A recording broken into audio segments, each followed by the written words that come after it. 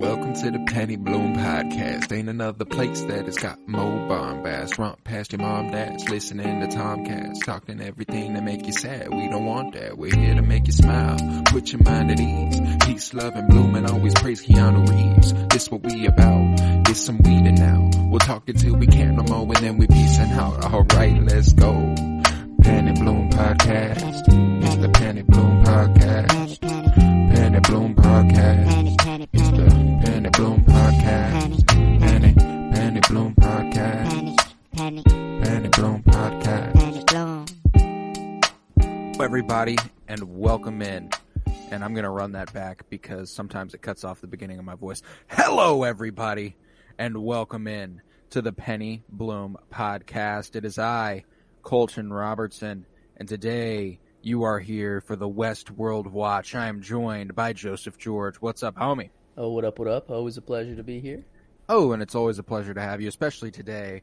Episode 245 of the podcast. 245. Ooh. Lots of episodes, and today we continue our coverage of Westworld. We're almost done. 3/4 of the way through. This was Westworld 406, Season 4, Episode 6, titled Fidelity, written by Jordan Goldberg and Ali Rock, directed by Andrew Seckler. It was another fucking good one, baby. It was another fucking good one. This one, it's a different episode for Westworld. You know, you don't have the crazy, necessarily mind-bending stuff every second, but this one was just a pure story episode. It felt so, like, I loved being with the Revolution a lot for this episode. That was, and to incorporate the major sci-fi elements with the Revolution, the way Bernard is transferring a data package over into a different control unit and stuff, and they figure him out to be a host, etc. Like, it's also sci-fi. It's also wonderful to watch. I really, really fucking loved it. But yeah. HBO, man, they got that shit figured out. They got that shit figured out to the max. You were asking me off mic, and I figured we'd start the show off with this just for shits and gigs. When you hear the HBO, what do it be that you think of? It's only Game of Thrones in my mind. Yeah, Game of Thrones. I'm just... Yeah, it's that and The Sopranos for me. Oh, I hear the... Okay, that's fair. Woke up this morning. Yeah, that shit. I wonder if it's just because Game of Thrones was the first HBO show that I watched, and then truly binged for the longest time. It was Game of Thrones for me, and then I watched The Sopranos, and like it's been like 50-50 ever since. Like people ask that, and like every once in a while it'll be like Game of Thrones. Every once in a while it'll be like The Sopranos, and I'm like, they both come to mind. You know, a sign of a good show is a show that you don't skip the song for. And Game of Thrones, I think, for the first couple seasons, I didn't really skip it just because I liked the song. Maybe when I got into binge mode and just needed to go through episodes, I would skip. But, like, shows that I think I don't skip, like, primarily would be Game of Thrones, Stranger Things. Oh, never Stranger Things. Oh, gotta listen to that one. And then I've actually been watching every intro for Westworld this season. I have too, and I feel like the intro got a little bit more clear this week, which is finally. So I've been talking about this intro for a long time. So since all those are supposed to be Caleb, right? Yeah. I believe so. I think so too. Yeah. That's kick-ass. It would be insane. I mean, there's not much theorizing from this episode that, like, from previous episodes that we've had. Like, we've had material and, like, every storyline to really theorize about in previous episodes. But now it's kind of, it feels like we're either going to be all the way right on our guess, or it's like, or just way broke. off. Yeah. Yeah. No, I'm with that. But yeah, the whole fire and the single person cells felt very clear that it's that Caleb's imagery at the end of the episode here was very much so important to that introduction. So, the hands and like in the intro that go up against and they first touch for the first time, and like they focused on that. Like whenever Caleb touched his like super messed up. Oh yeah. Oh. In this episode, even before I went into it, even knowing that it was like a story heavy episode, I guess I don't want to say that not much progress was made in the show, because it's not really true. It's not like this episode could just be taken out and and we'd be fine. No, not at all. I think Frankie's storyline outside is critical. We got some development with Jay, which was crucial to the Revolution storyline. Maeve is awake again. If we take this out, we're like, oh, hi everybody. This is important. This is certainly an important step on the way to the end of the season. But are you ready for a scene by scene breakdown? Oh, let's get into it, man. I'm ready. Let's get it. So we start with a flashback to the past, and this is sometime after Uwade and Frankie ran off into the night in episode 3. And Charlotte has already done some pretty big damage. She's done some pretty I didn't think about this part of the episode as in like the timeline wise. Yeah. So like it didn't take long for her to do stuff that was borderline taking over the world, and young Frankie approaches a young man who's sitting on a park bench observing kids on a swing set, and she's like, this is where your brother used to play. You used to push him on the swings. Your parents don't remember him, but you do. And he's like, what the fuck is up with you? What's going on? All right.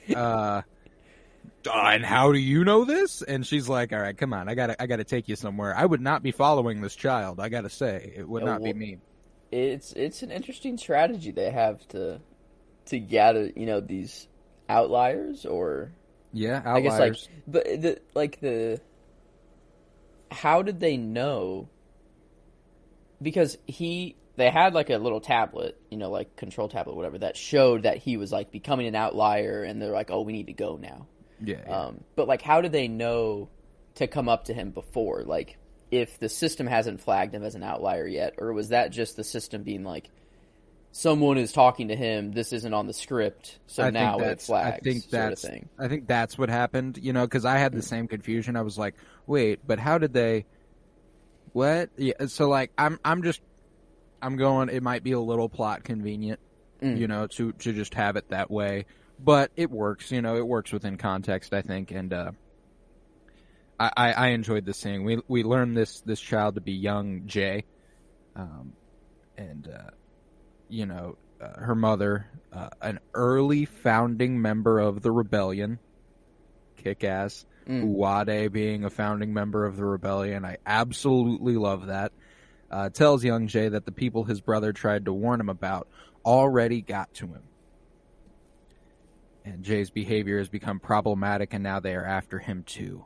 And they make a daring escape out of the city after having to pause in the face of these drone hosts.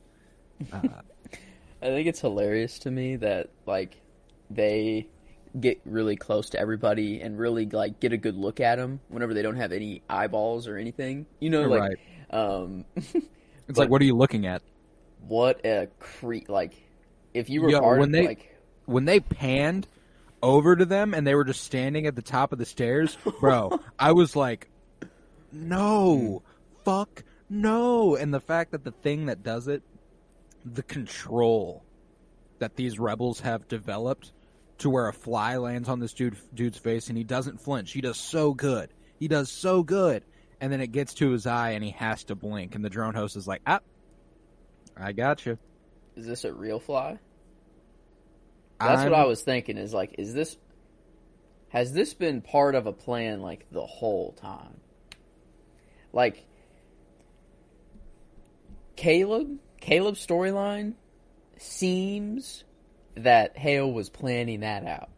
Like, wanting him to get out so that he would send a message and then Oh, find. absolutely. Like, Absolutely. Right. So, yeah, like, no doubt. So, but I think the fly is definitely a part of the plan at this point. Like, that's like how she host got fly, all these. that's a host Oh, yeah. fly right there. Well, yeah, because there's all the people who did pause. They have to be taken over by host flies. So, and that's the only way I can think of that the drone host would have even detected it, is if he's connected to the fly, not like there's no way he was like, oh, I heard you fucking blink, you know, like it had to have been something like that. That's fair. I think, but He did just blink. That's true. the escape here is pretty thrilling. You know, the drone host picks this dude up by the throat, presumably does probably what Charlotte does later on in the episode, and goes ahead and snaps that man's neck. But they make their run away, and they arrive at a safe house where little Frankie is like, all right, I'm gonna go talk to him. Bye, Mama. And she's like, tell him I love him. And I'm like, oh God, fuck. And you know, she hops on the transistor radio to message her father, and she tells Caleb about Jay, smiling up at him and saying she always wanted a brother. But young Jay is like, fuck off, I'm not your brother. There's no point in leaving these messages. Your dad is gone just like my real brother is. God damn, man. She's 7. Yeah. I guess this guy, you know, Jay, he lost his brother. You know, he's pissed. This is like his first kind of chance to calm down, really think about everything. I'd say everyone who joins a revolution isn't probably the happiest at first to have to join a revolution. So, obviously the relationship grows over time, but right here, and it is important. I'm of the mind that being a part of a revolutionary state is unhappy work. You're not like, of course you do it because you need to do it, but you wouldn't if you didn't have to. You know what I'm saying? You would much rather just have whatever goal in mind already there. Yeah, exactly. So it's a difficult existence, but and they've gone through it. But we cut to the current timeline, or you know what we now think is the current timeline, I guess, with adult Frankie and Bernard approaching the rebel base camp, and it's a place Bernard knows well. You know, he's like, the place you're taking me, I know it well, and like I'm like, you're not doing good at hiding this. No. Like, he's like, I'm running the calculations, all this shit, and she's like, how do you know all this shit? I'm like, there's like one like really glaringly obvious answer to that question. But we find that the Temperance is still there. The old golden age of Chicago, still standing over there in park form.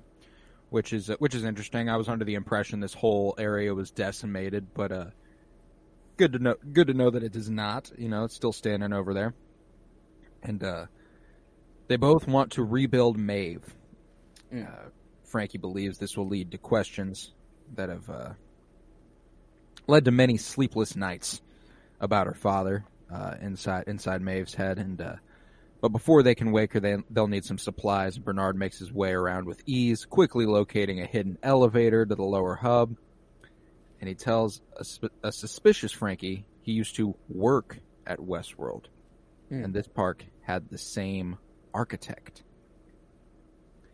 But what was even more interesting is before he let her down there, when he found he was like, you know, they used to do it in the hats. They used the technology to detect what you are, your makeup. Used to be the hats, and now it's built on one extremely human thing: vanity. And like, am I picking up that Bernard got a copy of Frankie just through that? Like, that's all he needed. That's all he needed. That is insane. Like, I know it's sci-fi, and it's like, I just accept whatever technology. They can just say whatever, and, like, I have to believe it. But, like, it's nuts that like before, like they had to get guests coming back, all the time to get all the data they needed from their hat. But now it's like one look into a mirror and they can tell your entire life, like down to the most minute detail to have a perfect copy of you. I don't know. There's been one thing missing though from these hosts, and they're like, and Caleb and Hale's storyline is really emphasizing it. The one thing that the hosts are missing, and is love like Tars. It's love. like I'm not. It is love, right? Like I have no doubt. Okay. I have no doubt. Okay. I think it definitely is. And something that this episode framed for me that I hadn't really thought of, and this will come up more later, is that Caleb was the first outlier. Yeah. Like all the way. Yeah, I didn't like, even think about it because he's the first one to break her spell. Or is okay, I was wondering if she meant that, or if she meant when Dolores went up to him for the first time and he was the first one to break like Rehoboam's. He was the first out of like. That's true. I didn't even think about that. I do think it's because she infected him with the flies and she told him to do something and he did not do it. That's what I took it as. But your perspective is also very fair. I think it's definitely the resisting her own thing. Well, that's the thing is I think explicitly that's what she's talking about, but I think that implicitly you're also right. Like just the way you interpret art, I think that's a fair way to interpret that line as well. But yeah, I was like, oh shit, I didn't I was watching the episode and was like, oh shit, I didn't even fucking think about that Caleb is technically the very first outlier. And what breaks it? Love. Because were they were where Caleb and Maeve died originally. Was that the park that Frankie and Bernard are at now? Or is where Maeve was buried? Yeah, that's where. Because that's where they found her, and was that their home? That was their base the whole time, right? Or no? Do they have to travel to get there? They had to travel to get there. Okay, so that's not like their home operation. That's no, okay. But that makes more sense. Yeah, there was some stuff in this episode that was a little unclear. Every once in a while, it was like, okay, I'm just go with you here. You know what I'm saying? So I guess this park was the grand opening that William was like. This is like phase whatever. Like this is where they started to infect the golden people, age. You know, I think is what he called it in episode fucking 2, I think. But yes, this is the park that we've been at in this season. You know, the old timey Chicago park for sure. But and where we saw Caleb first get taken over and shit. That's right. But yeah, so they make their way into the lower level hub, and Frankie's real suspicious about how Bernard used to work at Westworld. Like the whole time, I'm going like, it's been 20 years. You've got to be a little bit more. I don't know.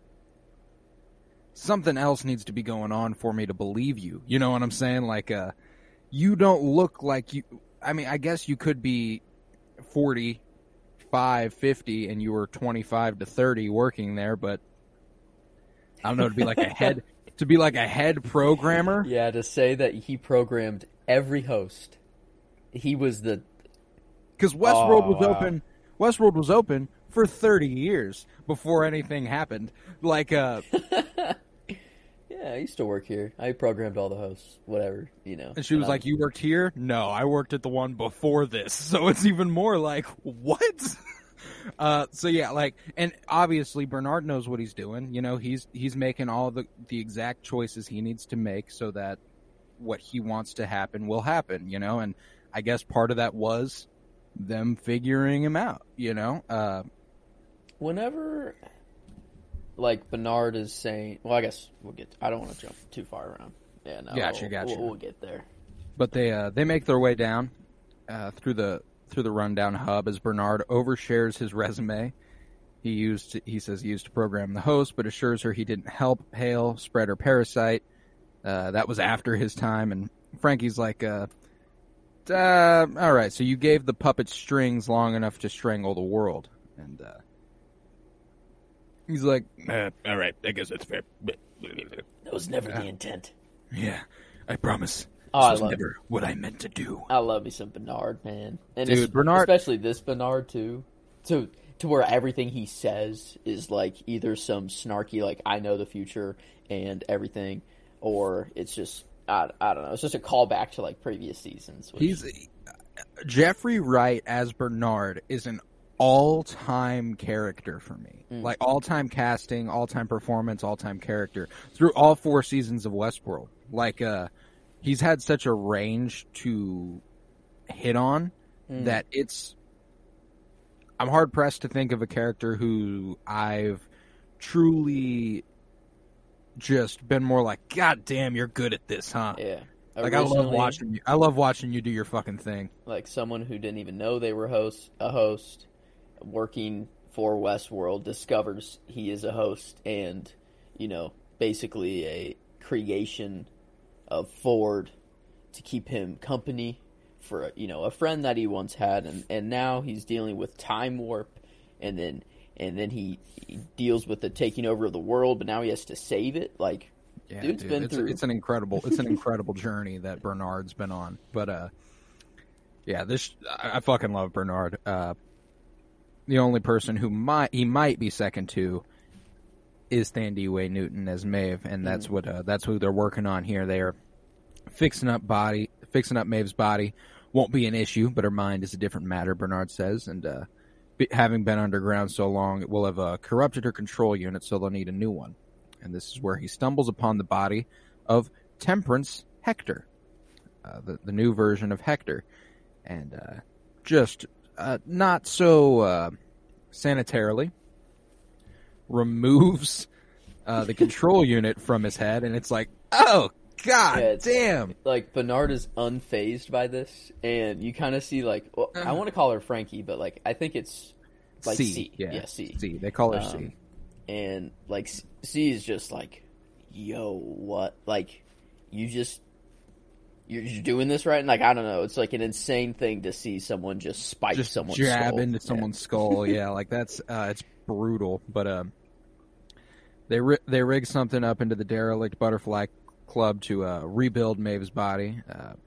A nice little place for her to be reborn, you know, inside the Mariposa equivalent. You know, I really like that. And like even the copy that they get of C, like, happens in the room that, like, the safe was in or whatever, like, that Hector would steal, and, like, the one that the room that Maeve was in, like, a lot of the time, which was, like, it was just really cool, like, seeing the similarities between, like, Sweetwater and this park. I really do dig that part of this. But, you know, she's like, what are we gonna do when she wakes up? And Bernard's like, well, 60% of the time she wakes up amenable to the plan. The other 40%, let's just say, she wakes up on the wrong side of the bed. And I'd be like, all right, man, you're a robot. Shut the fuck up. Yeah, like, that's some C-3PO type line right there. You don't. She was like, all right, Nostradamus, how you be coming up with this shit? He's like, old habit. And this was a good cover, you know, like, this was, like, for the time, this was a good way to cover his tracks. I mean, an old habit, he says, years of running probabilistic algorithms, and it's like millennia of running probabilistic algorithms. A lot more than a couple years. It's been a while. Now, he says 40% of the time Maeve wakes up and whatever happens. Is that, like, did the things he did before, is he, like, confident that Maeve is going to wake up and actually, like, be part of them? Or, like, is it truly, like, a 60-40, like, odd, you know, chance right here that it just... I'm thinking he's done everything he can to try and get it on the 60% side, but there is no guarantee, you know, like, that's why it's still 60-40. That's nuts. Like, it's such a weird, like, thing to think, like, we're going to get the timeline in which it works out, you know, like, I'm assuming, maybe not by the end of this season, you know, Hale will be fully defeated, whatever, but, like, I'm assuming for story's sake that we're going to see the timeline in which Maeve just doesn't wake up and kill everyone and the world can't be saved. You know, that doesn't make for very good television, I'd say. Right, yeah. But yeah, and I think by the end of this episode, we see that she wakes up on the right side of the bed. But after this, this is where he reveals the hidden system that Charlotte used to scan copies of the guests at the park, which he is going to reformat to speed up Maeve's data transfer. Because as you saw, like you mentioned earlier, one scan, boom, you're good, you're copied. So he's like, this will really make this shit fast. It'll be nice and easy. Let's go ahead and do it. But since they don't have much time before her friends return, and they can't let them interfere, they must hide Maeve's pearl, along with the other, and the old player piano while the transfer completes. And just another little, like, he's putting it in the back of the piano, and I'm like, God, every time we heard that piano kick on, how far we have come. Like, I remember watching this show for the first fucking time, first episode, knowing nothing. Knowing nothing. You watch that first episode knowing nothing, you think it's just a Western with some weird shit going on. Yeah. There's no... It's not until episode 2 that you're like, oh, this is a park. People are visiting. There's a whole, like that's... So to come from watching the first episode thinking this is a Western with some sort of mind-bending psychological thing going on to... Bernard is trying to save the world and has spent millennia running probabilistic algorithms to see how he can save the world. I don't know, man. It's just nuts. It's nuts that we've come so far, but I absolutely love it. And as they wait for the other rebels to return, Frankie can't help but notice the familiarity and care with which Bernard repairs Maeve's body.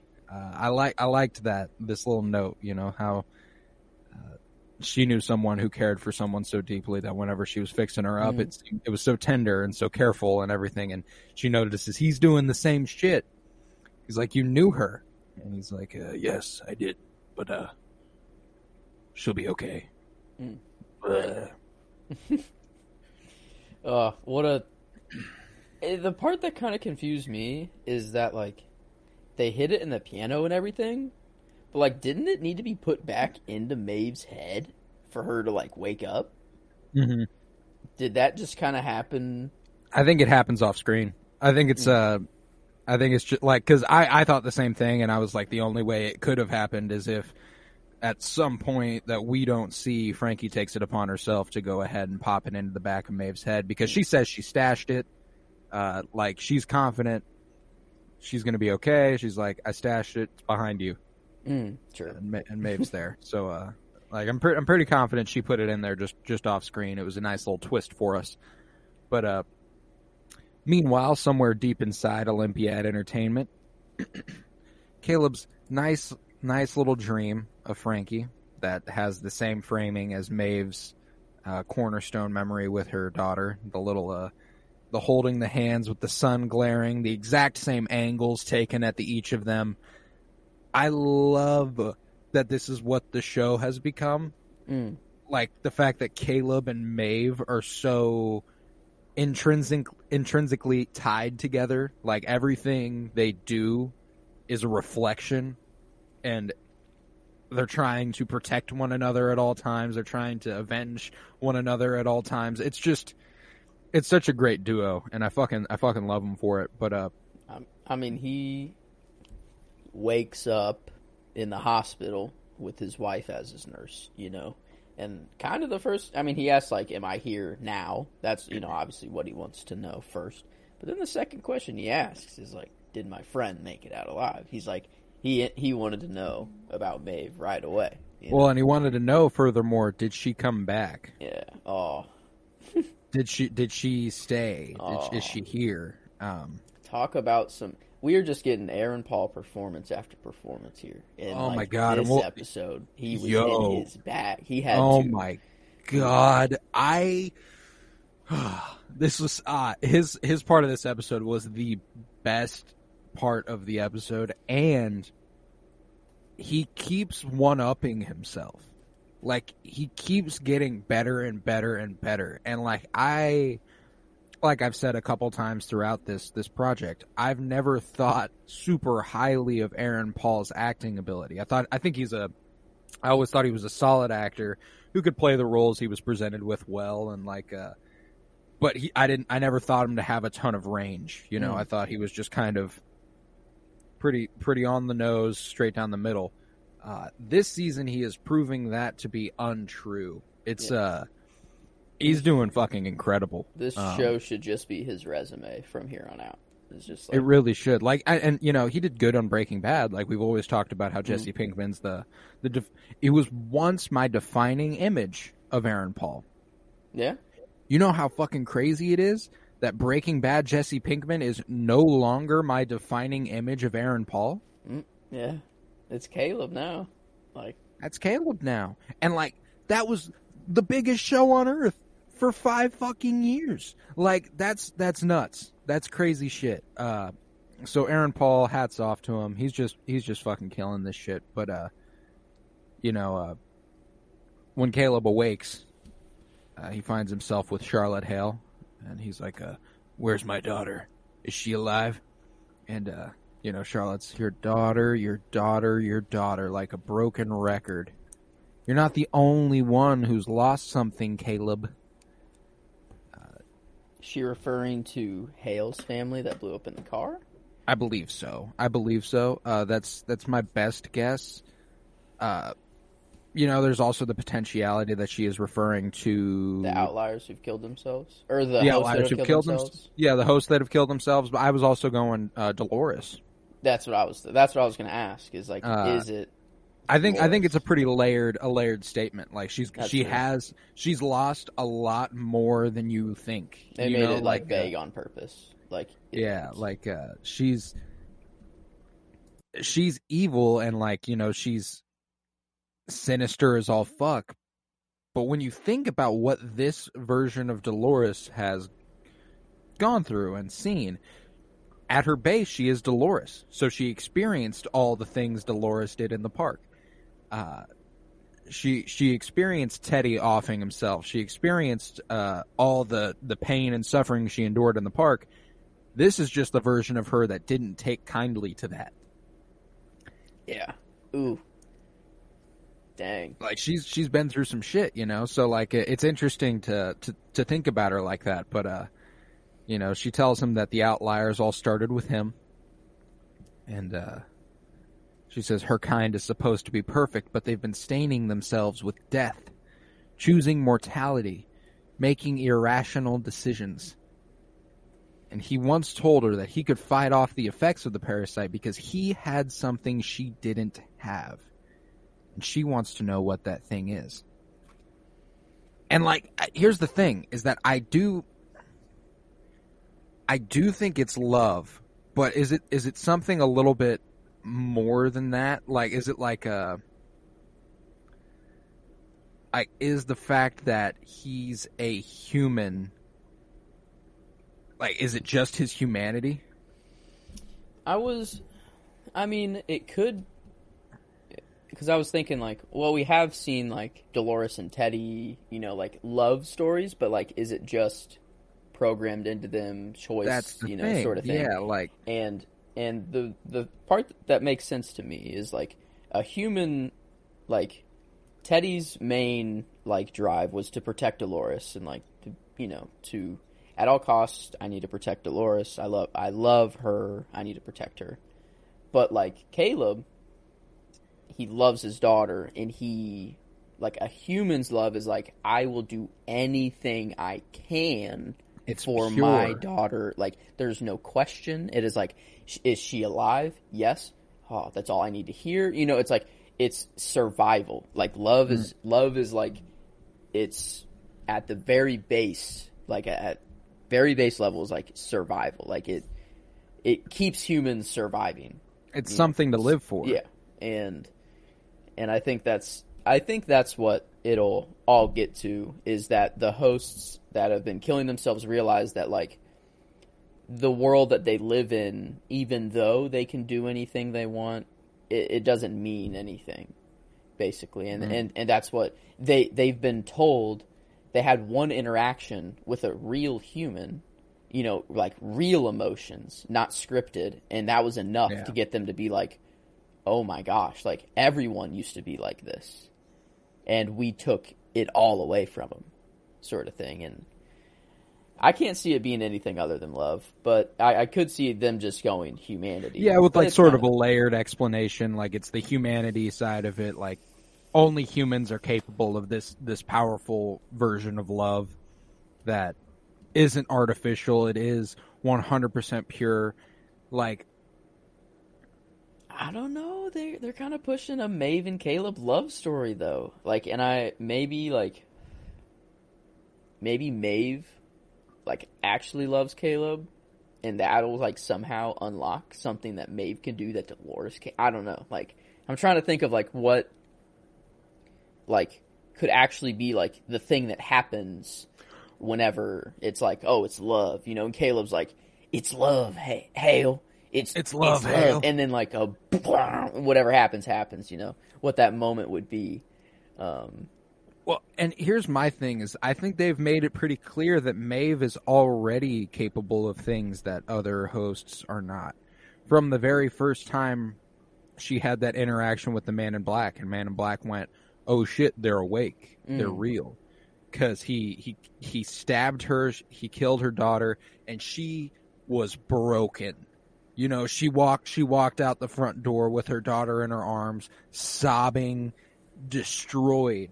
I think there's something to the idea that Maeve has a little bit more of a capability. Because what would give her the edge over any other host? Because all that happened to her was her abilities were just turned up to 10. But like in this world, any host's abilities can just be turned up to 10, whatever. So like there is something different about her from like the jump, maybe.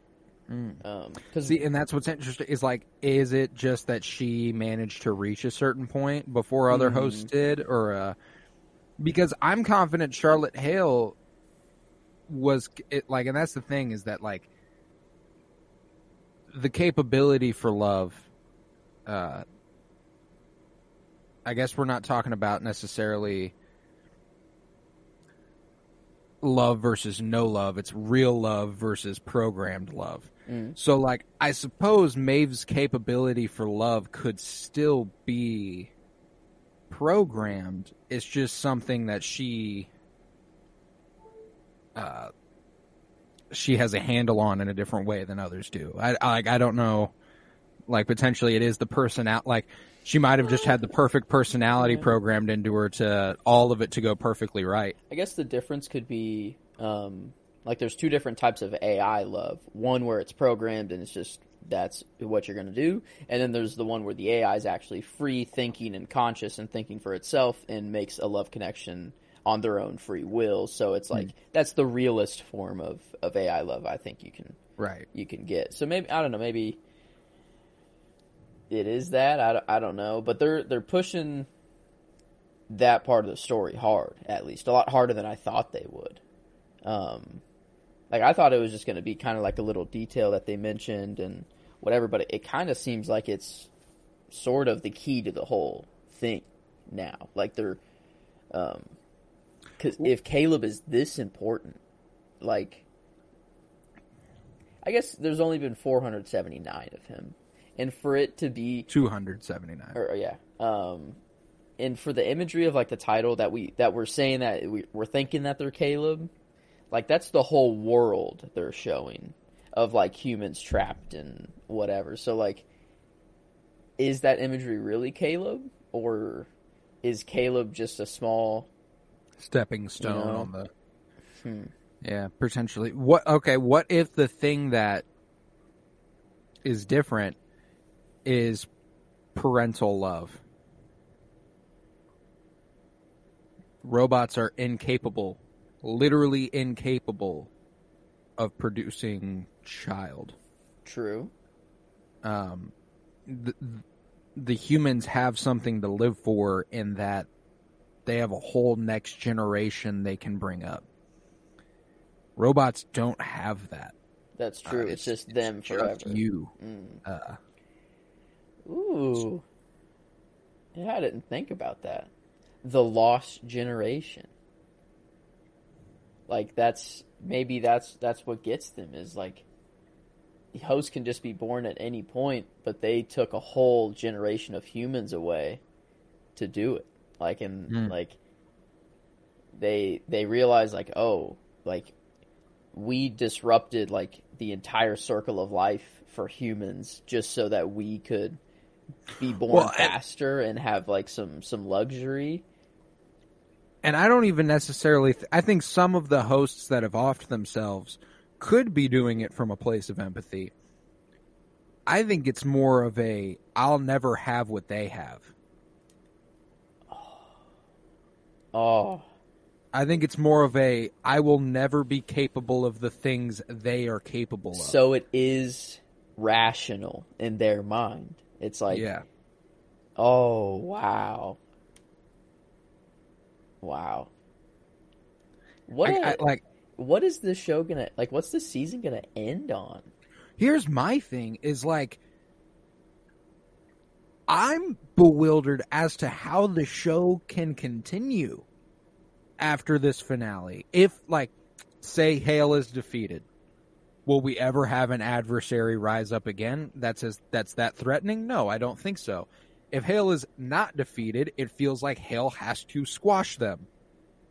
Has to beat them, you know? Like, I don't see this ending with a, they escaped to regroup and see you next season, you know? Like, I don't know, You know, but the show mind fucks you, you know? Like, we will get mind fucked.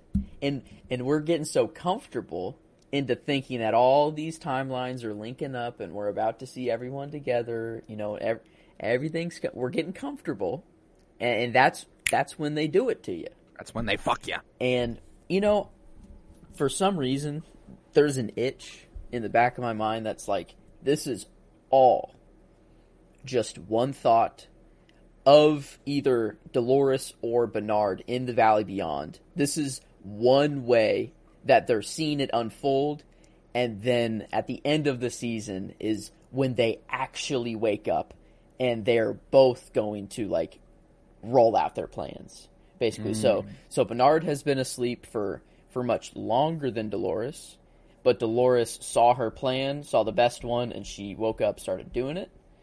Bernard wakes up years later, and then, like, the end season is the actual plans being taken out, and we see the events play out sort of like they did this season, but just a little bit different, you know, like maybe next season we do see Maeve wake up the 40% of the time, or, you know, something like that. Like, I don't know why. I just feel that, like, maybe this isn't base reality. Like, we are not on Earth maybe yet. Okay. All right. We'll see. We'll see. But, you know, after this little discussion, he once told her he could fight off the effects of the parasite because he had something she didn't have. She wants to know what it is. She makes him an offer. This body that he's in, it's failing. His death will be painful, and she can bring him back and restart the cycle. Or he can tell her what she wants to know and end this torture. When he refuses, she lashes out, threatening to make Frankie tell her. He smiles in this moment, realizing, haha, this means Frankie's alive. And he's like, and furthermore, I trained her too fucking good. You have not been able to catch her. And she tells him not to celebrate yet. You know, she sent a visitor her way. And, you know, she says, enjoy this knowledge while you can. I offered you a path out, Caleb. You made your choice. You all did, she says. And Hale is really, really, really fucking up. She's really evil. I didn't think of who this visitor was until now. I think it's Jay. Could it be the outlier, though? Like, I'm trying to think of any twist. Like, obviously we see Host Jay, and we see him kill the human Jay. Like, you were thinking, like, okay, this is the obvious. That's the visitor, whatever. But like, if Hale knows Caleb's going to go through this to send a message to his daughter, like she's planning all this out. No, because, well, She doesn't know he's going to do that. You sure? At the end, she's like, I can't believe that's what you used it for. I've waited all this time. What was the little capsule of something? Like, in the time thing that he put on his thumb, what was that? And, like, Hale was like, all you needed was a little hope, and, like, twisted it around. Like, it injected him with some serum or something? Yeah, my guess is that it's what kept him going. So it's through like, the near-death experiences he had on multiple occasions going through there. I think it's kind of like there's a reason he didn't just go to sleep, That is true. Like, she did say, this is what you used it for. Yeah, she was disappointed, even though he was telling her what he had to live for that she didn't. It's love, it's his daughter, it's the future. He is perfectly comfortable dying here because Frankie has a chance. And that's what matters. That's what he has that the robots don't. Is as long as they can keep going as a race, the humans, they have a shot. And like it's very hopeful, but I think Hale thinks Hale's too calculated. She thinks it's a formula. She thinks it's like, oh, if I find this and this and this, then I'll be able to convince the hosts to not kill themselves. Like, no, you literally, I don't think there is a version of reality where it's possible for you to avoid what's happening. Yeah. It's just the way of life. And yeah, man, I'm hung up on, like, why did Bernard want to get a copy of everyone? He wanted to get a copy of everyone, and he said it's complicated. Like, basically like being like, you'll thank me later. There's no chance for a human to survive. So he needs a copy of them to put them in a host body to bring them back. Like, why else does he need a perfect copy of everyone that's there? He does say, like, there's no situation where you all make it out of this alive. So there's zero situation where that happens. But, like,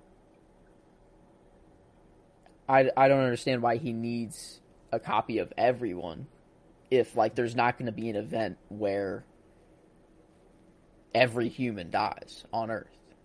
Like, or at least they die. The revolution. Was Rehoboam? Wait, the timeline it said there was a mass there was an, oh, shoot. Mass casualty event. Right? I think so. It was end of human civilization is 50 to 125 years, apparently.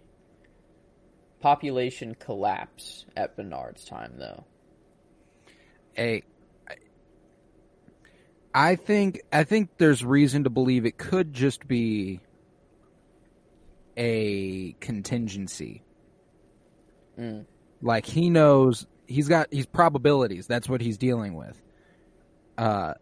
There's a chance, they all make it out alive, but in case they don't, he needs to have the people who he knows will fight for the right thing on his side.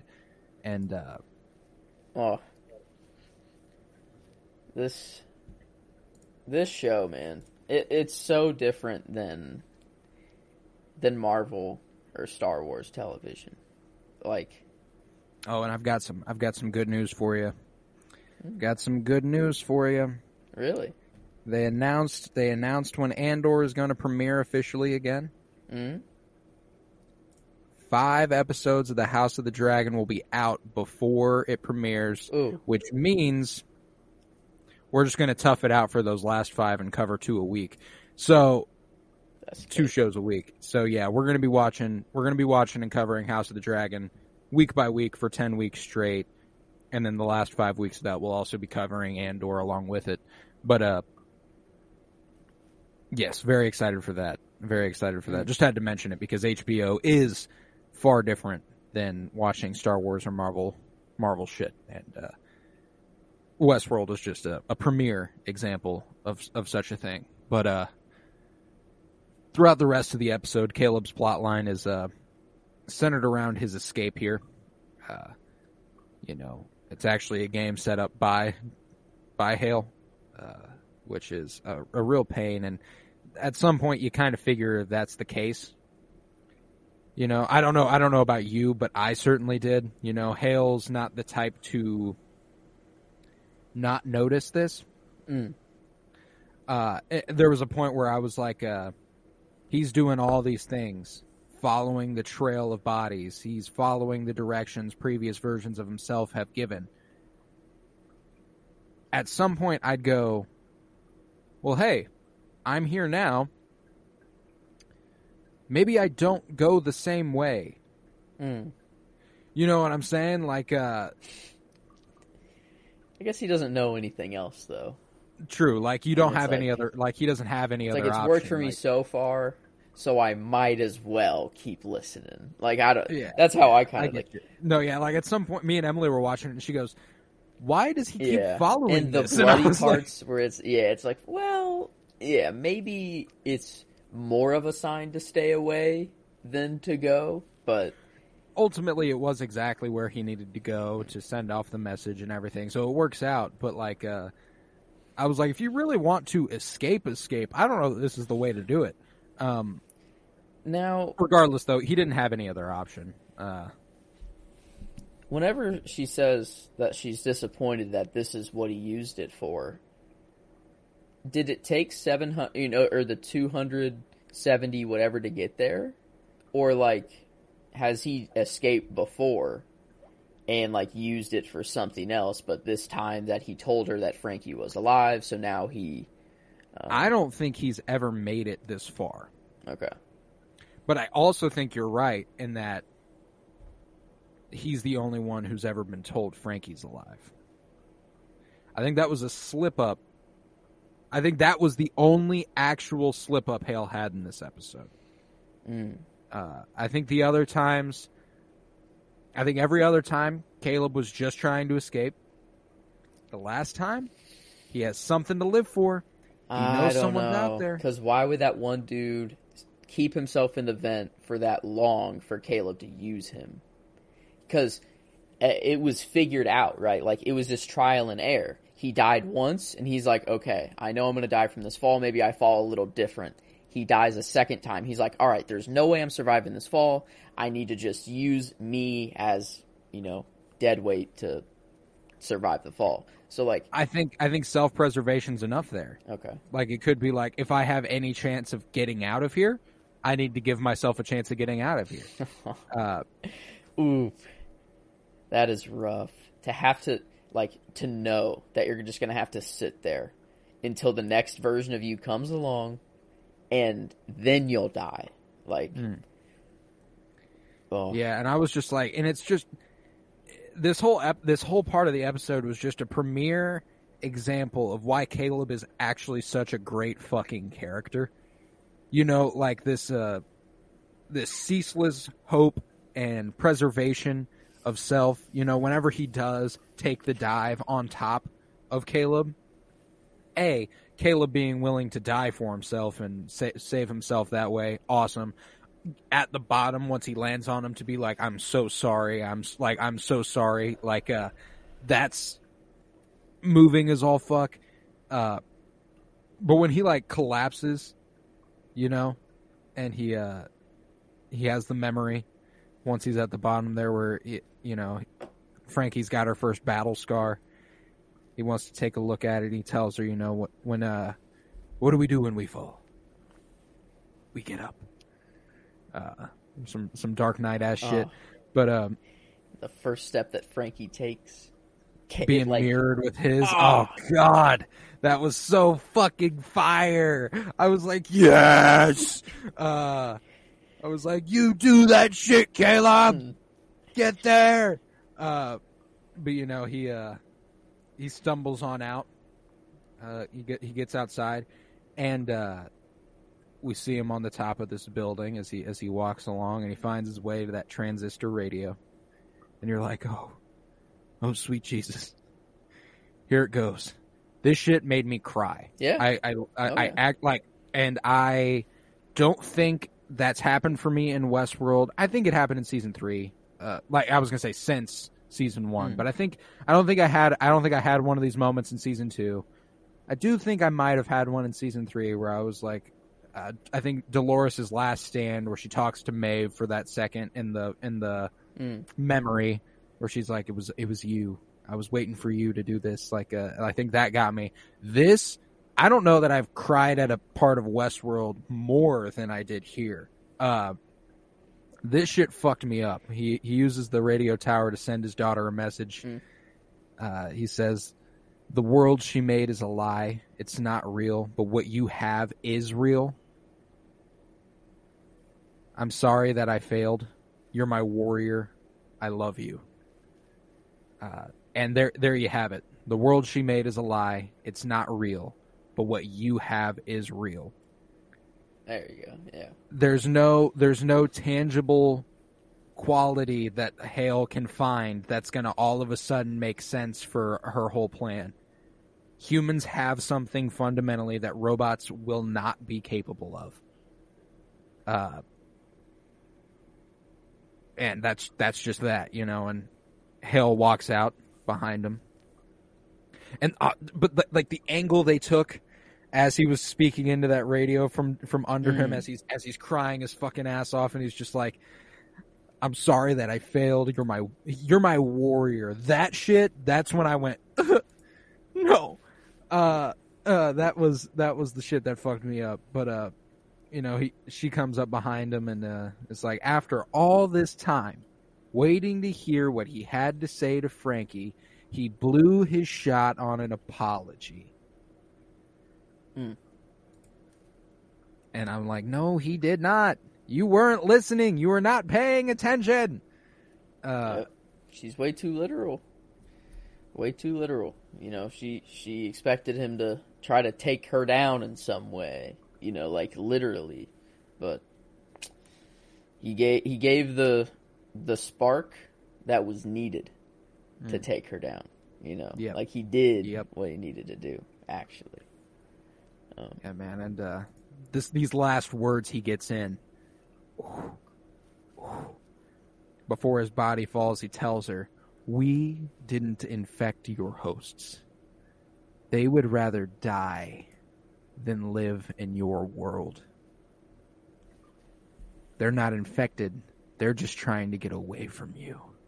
And she grabs him by the throat, snaps his neck, and then climbs up that little ladder, stands on the edge of the building, claws at her own skin, drawing more blood than I think we've ever seen her draw. And that's just kind of it there for her. My theory is Hale is going to be done. She is going to attempt to kill everything. Not just humans. Literally everything that's left. She's like, y'all ain't on my level. This is it. This is it for me. You're not grateful for what I have done for you.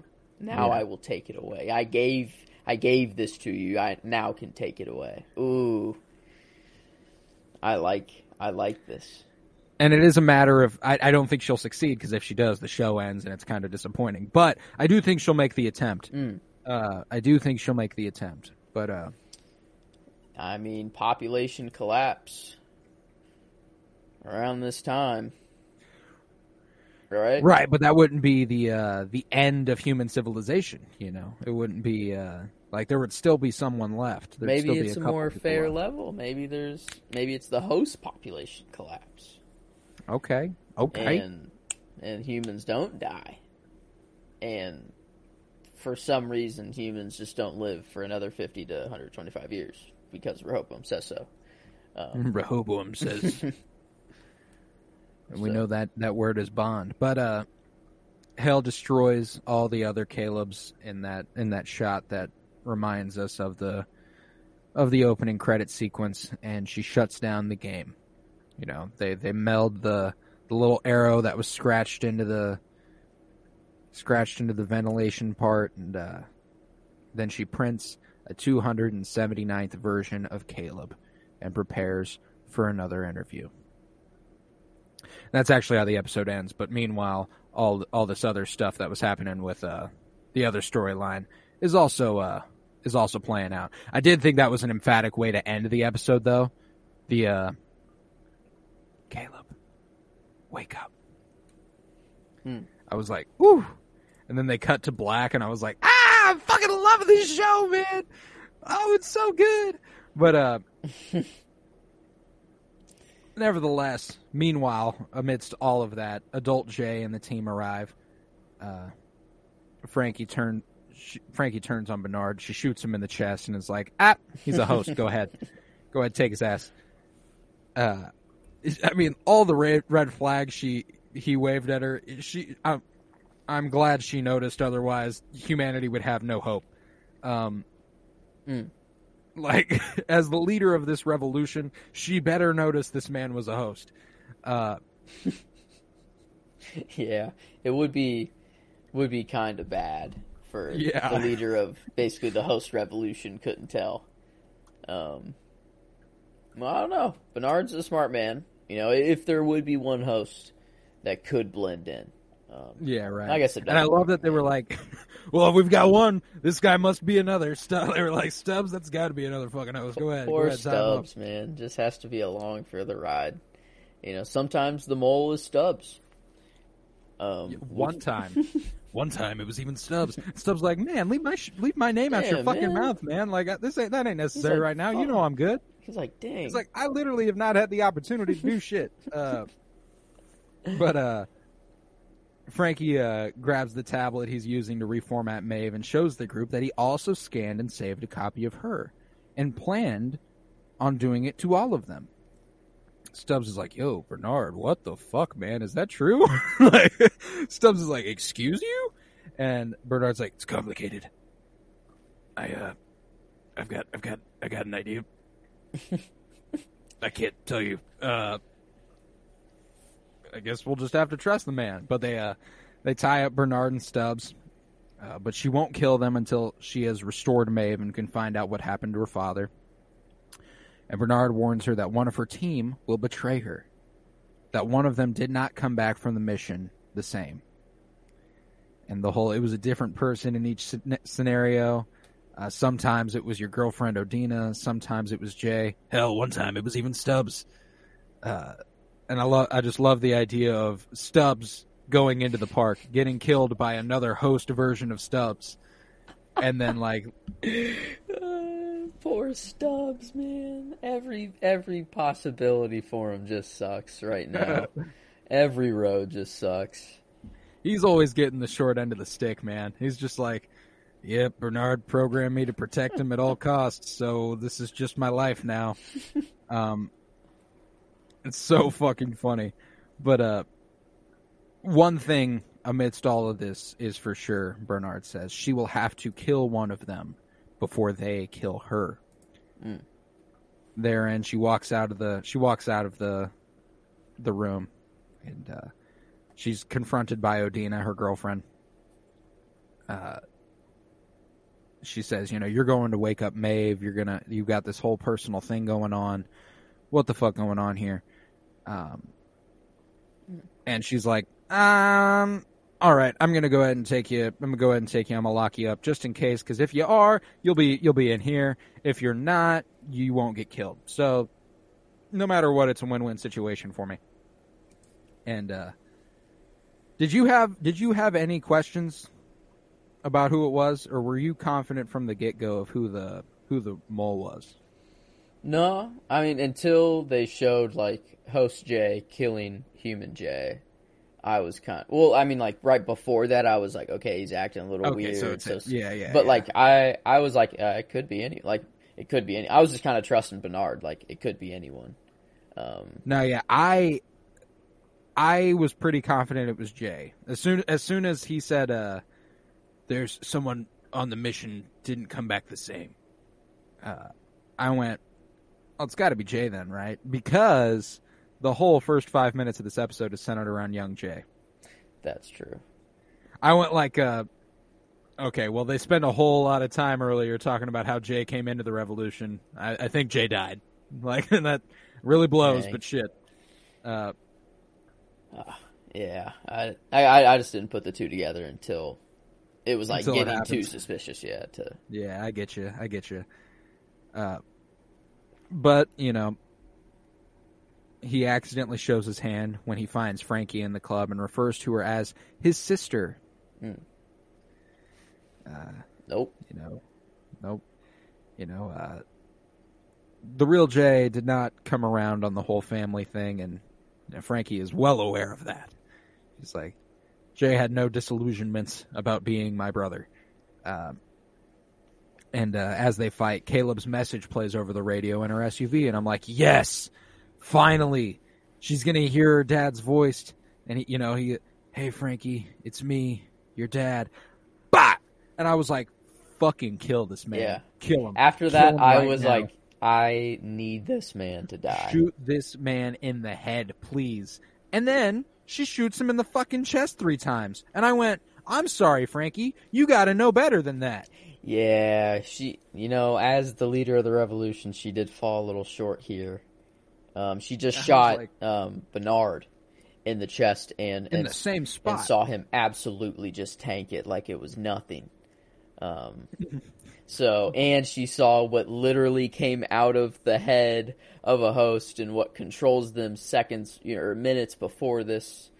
But it's okay. The reveal was worth it. It was worth it. It was certainly worth it. And it parallels the shit out of the way Caleb and Frankie were saved earlier in the season by Maeve.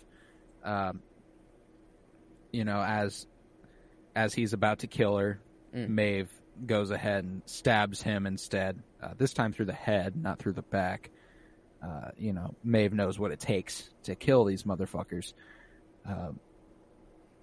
Maeve's good. And I love that. I love Maeve. I love Maeve with all my heart. And Frankie and Maeve come face to face for the first time in a long time. And Maeve thought she was sacrificing herself to give Caleb a chance. She didn't think it would lead to all of this. And the way Frankie rationalizes it, like, I blamed you for a really long time, but there was also the fact that if he was alive, I knew you were probably the reason why. Like, that whole thing where he's like, she's like, I was mad at you, but I could only be mad at you so much, because if there was any shot at him being alive, you were the reason why. Yeah. And she says, everything you guys did, that's why we're here. And Maeve says, well then, let's finish what we started. And therein the episode is over. Oh. Only 2 episodes left, man. This isn't. Did you watch the next time one? Yeah, I did. I forgot, but Hale literally says that it's the final day for our kind. It's time for us to evolve to the species we've always meant to be. Yep. So, whatever that means. Unless it's just hive mind Hale. And she's everything. Oh, that's not bad. That's not bad. But she's been wanting the host to take on this ascendance, to take that next step. I'm assuming head to the sublime. Yeah. But how is that becoming a new species?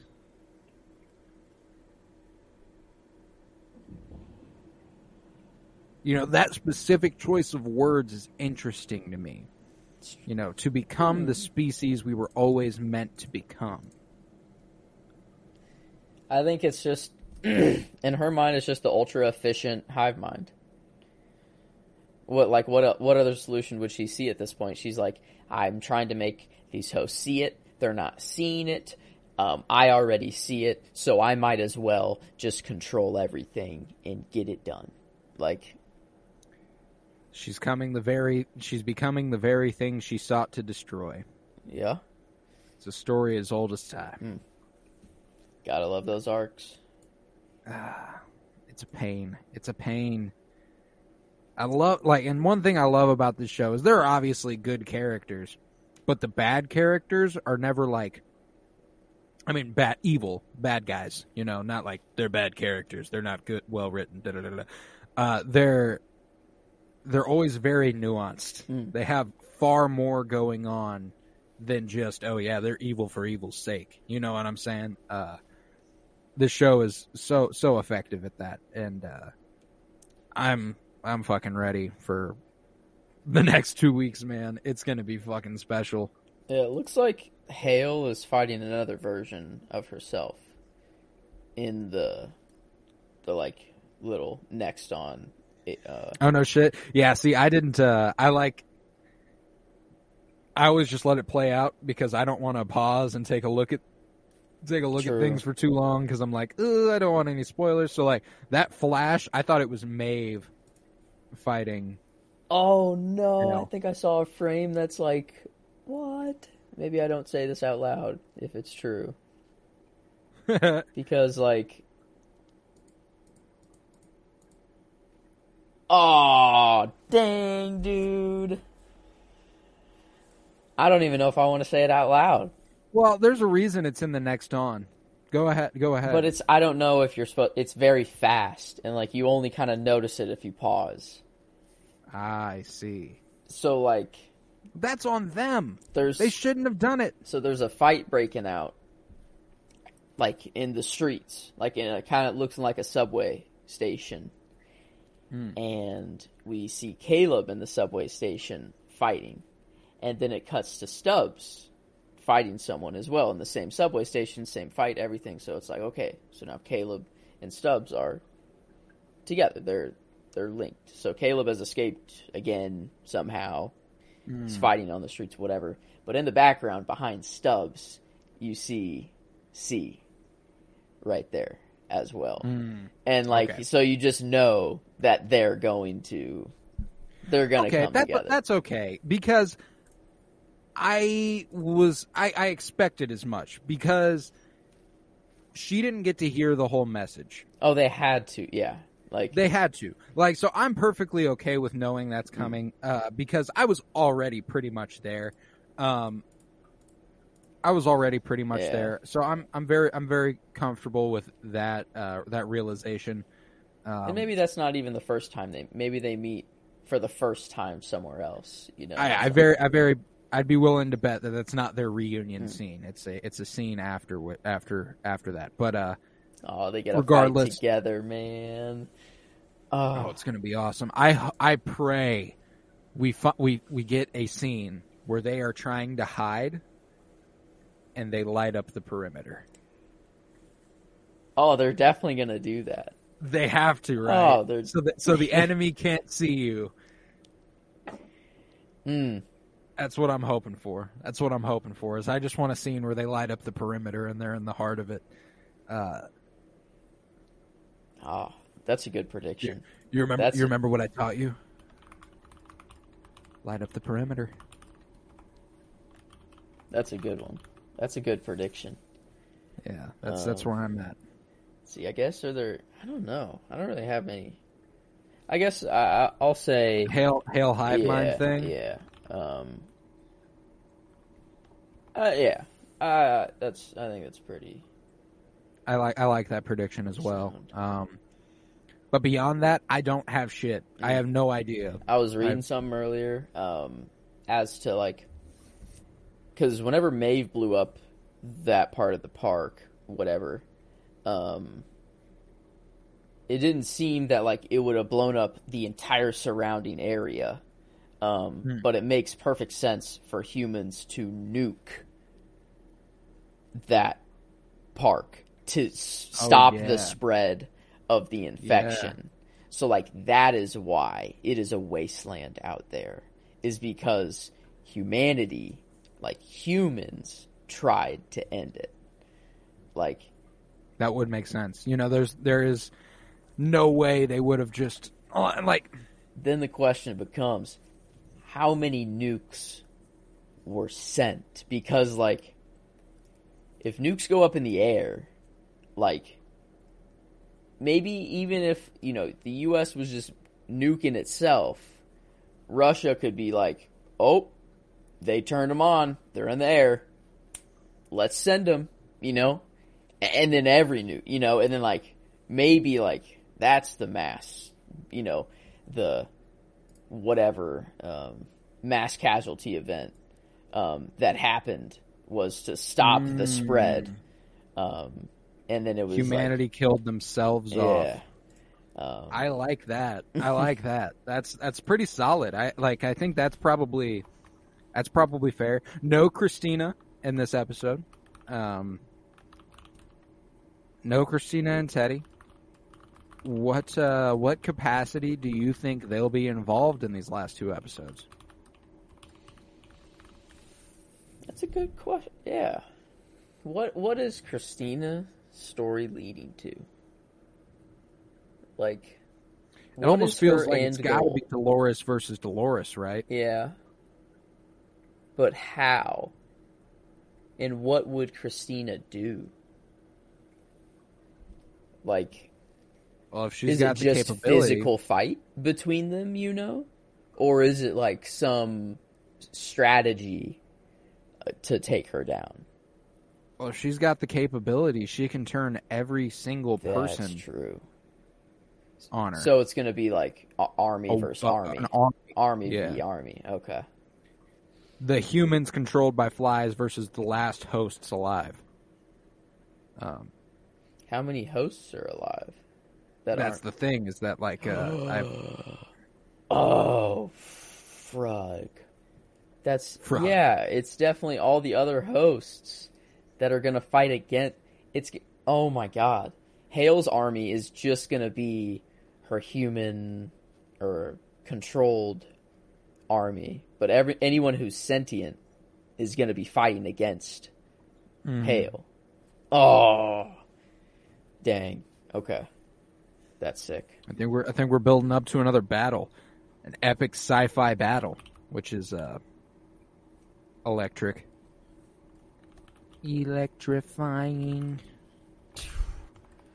How do you spell unconscious?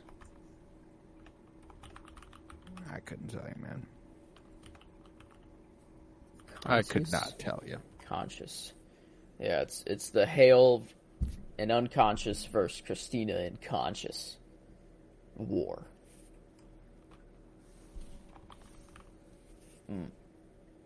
Okay, I feel comfortable now that we got some good predictions in there now. All right, cool. So let's go ahead and give this episode a rating. Episode 6, Fidelity. If you're jumping in for the first time, it's a goofy place to jump in. Go ahead and check out episodes 1 through 5 as well. But we got 3 separate ratings. We got out of 5 stars, how much the episode connected with us, an enjoyment scale, just kind of how we're feeling about it overall, just on a 5-point scale. And then we've got as it fulfills its genre out of 5 stars. This is pretty good sci-fi television this week. Pretty fucking strong. And then just critically overall, how well was it out of 5 stars? That's soundtrack, acting, all things considered, writing, cinematography, just all of the above. Loaded into that. We take the average of those 3 ratings and it becomes our overall rating for the episode. So let's start with enjoyment. Where are you sitting?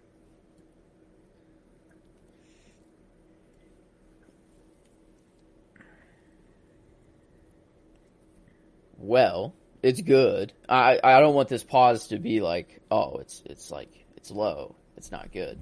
I'm just trying to like put it on episodes 3 and 4. Like those are 5s that we had. This is not far off for me. This is it's like 4.8 at the lowest, I think. I was going somewhere 4.8, 4.85, 4.9, somewhere in that range, and 4.8 was my gut as well. So I say we go with that. It was so strong, you know. Like I absolutely loved this episode. It's a good change of pace. Like I loved the single contained story all unfolding here. It was such a great episode, and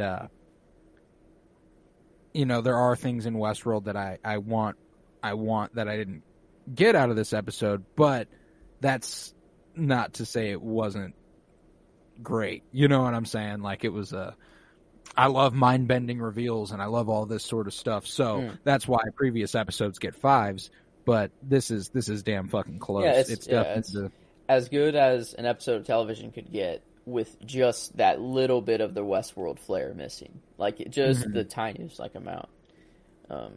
That's. I feel like 4.8 is I don't know, man. Fair. I don't know, man. The Westworld flair was kind of there. Yeah, it was. I'm thinking 4.9. Like I'm thinking 4.9 the more I talk about it. Caleb's like, escape. That whole sequence was sick. It's pretty fantastic. You know, like I struggle to think of something in this episode I did not. Yeah, like. no. So, Bernard opening up the secret door, the mirror. It's pretty all. And the more I'm talking epic. about all of these things, like I'm talking about because I thought maybe the sci-fi aspect of this episode was going to be a little lower, but no, this might be it's a 5 out of 5. I think. The sci-fi aspects of this one are there potentially more than any episode of this season. Like this was every storyline, a robot infiltrating the revolution, the transfer of Data to wake Maeve back up, Caleb making his way through a bunch of dead versions of himself, Jay not even being a human anymore. He's a host. Robot now. Exactly. Them figuring out Bernard is a host. It's sci-fi out the ass this week, and it's a damn good episode of television. I didn't know that after the next on Westworld, they have a little director's cut sort of thing. Yeah, like a behind the scenes sort of thing. Yeah, and that was I don't know, that was really cool to watch. They all actually build those sets. I thought that was completely just done on CG or VFX, but they build all of those sets, which is kind of nuts. HBO don't fuck around, man. No. They go ahead and shell out the money to build their sets, which I love. That's why it looks so fucking good. You know, you're never watching this going, "Ooh, that was some wonky CGI," because it's rarely CGI. You know what I'm saying? And the fall that Caleb did, they did that fall 3 different times. They said they did it once with a real human and a dummy, once with 2 real humans, and then once with just actual Aaron Paul falling from a lesser distance to get just the last little bit of him or something like that.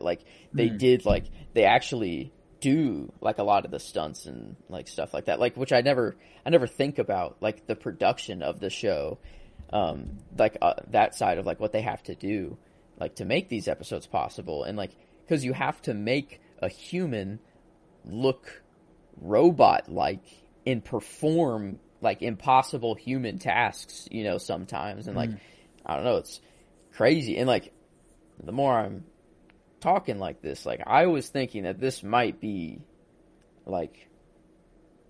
kind of a perfect episode of television, critically wise. The story, how complete it was, the performances that we got were just incredible. This is one of the single best episodes of television I've ever watched. I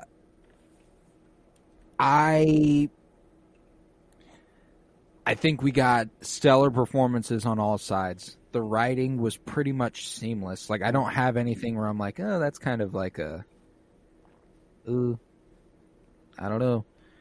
It was very well shot, very well executed.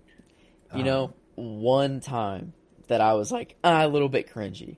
Only one time. And it was when Frankie fell and Caleb was like, can you try to get up and walk on it? And she was like, it's impossible. And just to set up the line. Nothing's impossible. Yeah, just to set up the line, whatever. But like, it was cute, so like I didn't care. It was cute, but yeah, I was watching it too, going like, man, like, whatever. I was like, that was corny as fuck. But like, I'm okay with corny, you know. Or it's just but maybe you that's are how right. he's remembering it. You know, it's like I gave her such a good.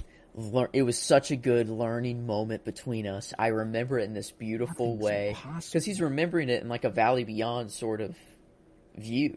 You know, so I could screw it. It doesn't have to be exact. Well, there was that other plot. We had one moment earlier in the episode that we said was a little plot convenient, probably.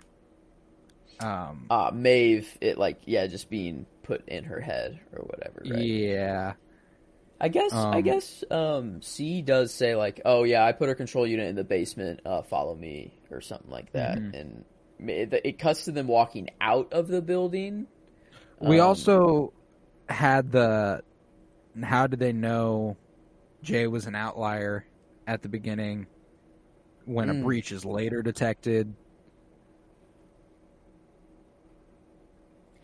I guess they knew of the outlier that they most recently saved. They knew that she was an outlier. It just took the hosts time to get there to hunt them for sport. So they just had to get there before the hosts got to them. So maybe it is literally like all the hosts are just in parks all around the world, and whenever they have an outlier, they're like, oh, you know, if I want to take a quick vacation to this park and kill this human for sport, sure, I'll do it. You know, but it just takes time for them to literally travel from their park to the park where there's an outlier. I don't know. Or if it's just the host within the park hunt them for sport. I don't know. But yeah. But so where are you sitting on that 5-point rating for the good old critical rating? You know, I'm thinking it's at minimum 4.9. You know, like that's at the very least for me. I'm thinking 4.95. Maybe. Is it better maybe than 5? episode 4? I think episode 4 had the epic twist that really brought it all together. But I think as from a critical point of view, this was probably a more complete story that unfolded over the course of this hour seamlessly. So well acted. Yeah, I think it probably is better than episode 4. You know, episode 4 was really bolstered by the fact that it had an epic twist. This didn't have an epic twist, and I think it was every bit as good at the very least. So 4.9's the floor. 5 is obviously the ceiling here. Is it perfect, or are those little things that we mentioned enough? You know, I think they're enough to not make it perfect, but I don't think they're so big that it would take it down to a 4.9. I think it probably is a 4.95. There we go. Yeah. We reasoned our way through it. I feel like that's fair. I think it is too. Rounds the episode overall to a nice 4.95 as well. That's a nice one. Yeah. It's a goodie. A 4.9, a 4.95, and a 5. We just went just half points. I mean, this was, I feel, I came off of this episode being like, wow, this show is just incredible. Yeah, they rolled the credits, and I went, man, I love this show. You know, like, I love this show. I got some interesting feedback from Trenton the other day. Trenton, who's joined us for Thor: Love and Thunder, and is also an avid Westworld watcher. He's not digging this season. What? He's not digging this season. That's what I said. Man. I was like, I don't. He's more I don't action know. based, I think. He needs to see things literally happen to be more satisfied than like the love. I don't think like the love part of the storyline. I don't think he gets as much out of that as like we would. Yeah, I get you. Which I mean get you, is fair. You know, people watch TV for different reasons, and but I will also say this is how the conversation started. He said, "I don't really like this new season of Westworld. Is Hale evil Dolores?" So I was like, if you're watching over half the season not aware of that, there's no way you're gonna like it. Okay, yeah, maybe I gave him too much credit. No, I'm kidding. Nah. I said, yes, it is. I'm really enjoying it. He said, really? I said, oh yeah. For me, it's the best season since season 1. Yeah. Not better than 1, but it could be by the end of it, I guess. And he said, I think it's better. He thinks 2 is better, but he does think it's better than 3. And I was like, all right. At least we have that. Like, I'll hear that out. You know, 3 is definitely the weakest season, but if I told him it flows really nicely into season 4, rewatching 3 is, I think, critical to really digging this season. I think they go together so fucking well. It's he says, oh, and another thing is that he's not a big fan of Caleb. Really? Yeah. So I was like, it's not an unpopular opinion. A lot of people are not big fans of Caleb. They don't really give a shit what Caleb's got going on. But I can't relate. I really, really enjoy Caleb, and I think Aaron Paul has really stepped it up this season specifically to a point where I don't know how you watch this episode and don't like it. You know, like this is an all-time episode of television for me. You know, I guess we're at an extreme end of like a viewer of the show where we're dissecting it and, you know, thinking about it every week and really doing a deep dive where most people are just, it's a Sunday night and tune in, tune out. Yeah. It's like, okay, here it is. And, you know, that episode was good, but like there wasn't, you know, much action there wasn't much that happened. I don't know. Okay, cool. I'll come back next week. Yeah, right. That's fair. That's fair. Yeah, I always need to remember that us doing this does enhance the show for me. Like I like the show a lot more for having done this. That's true. It makes good television better doing this, but like sometimes, well, I don't know. It even makes worse television better sometimes because it's like we just accept it. It makes worse television more fun to watch. Yeah. But I would say that if an episode of television is bad, it will only get worse when we talk about it. That's true. Yeah. Like we'll be like, oh man, the levels of bad go deep here, huh?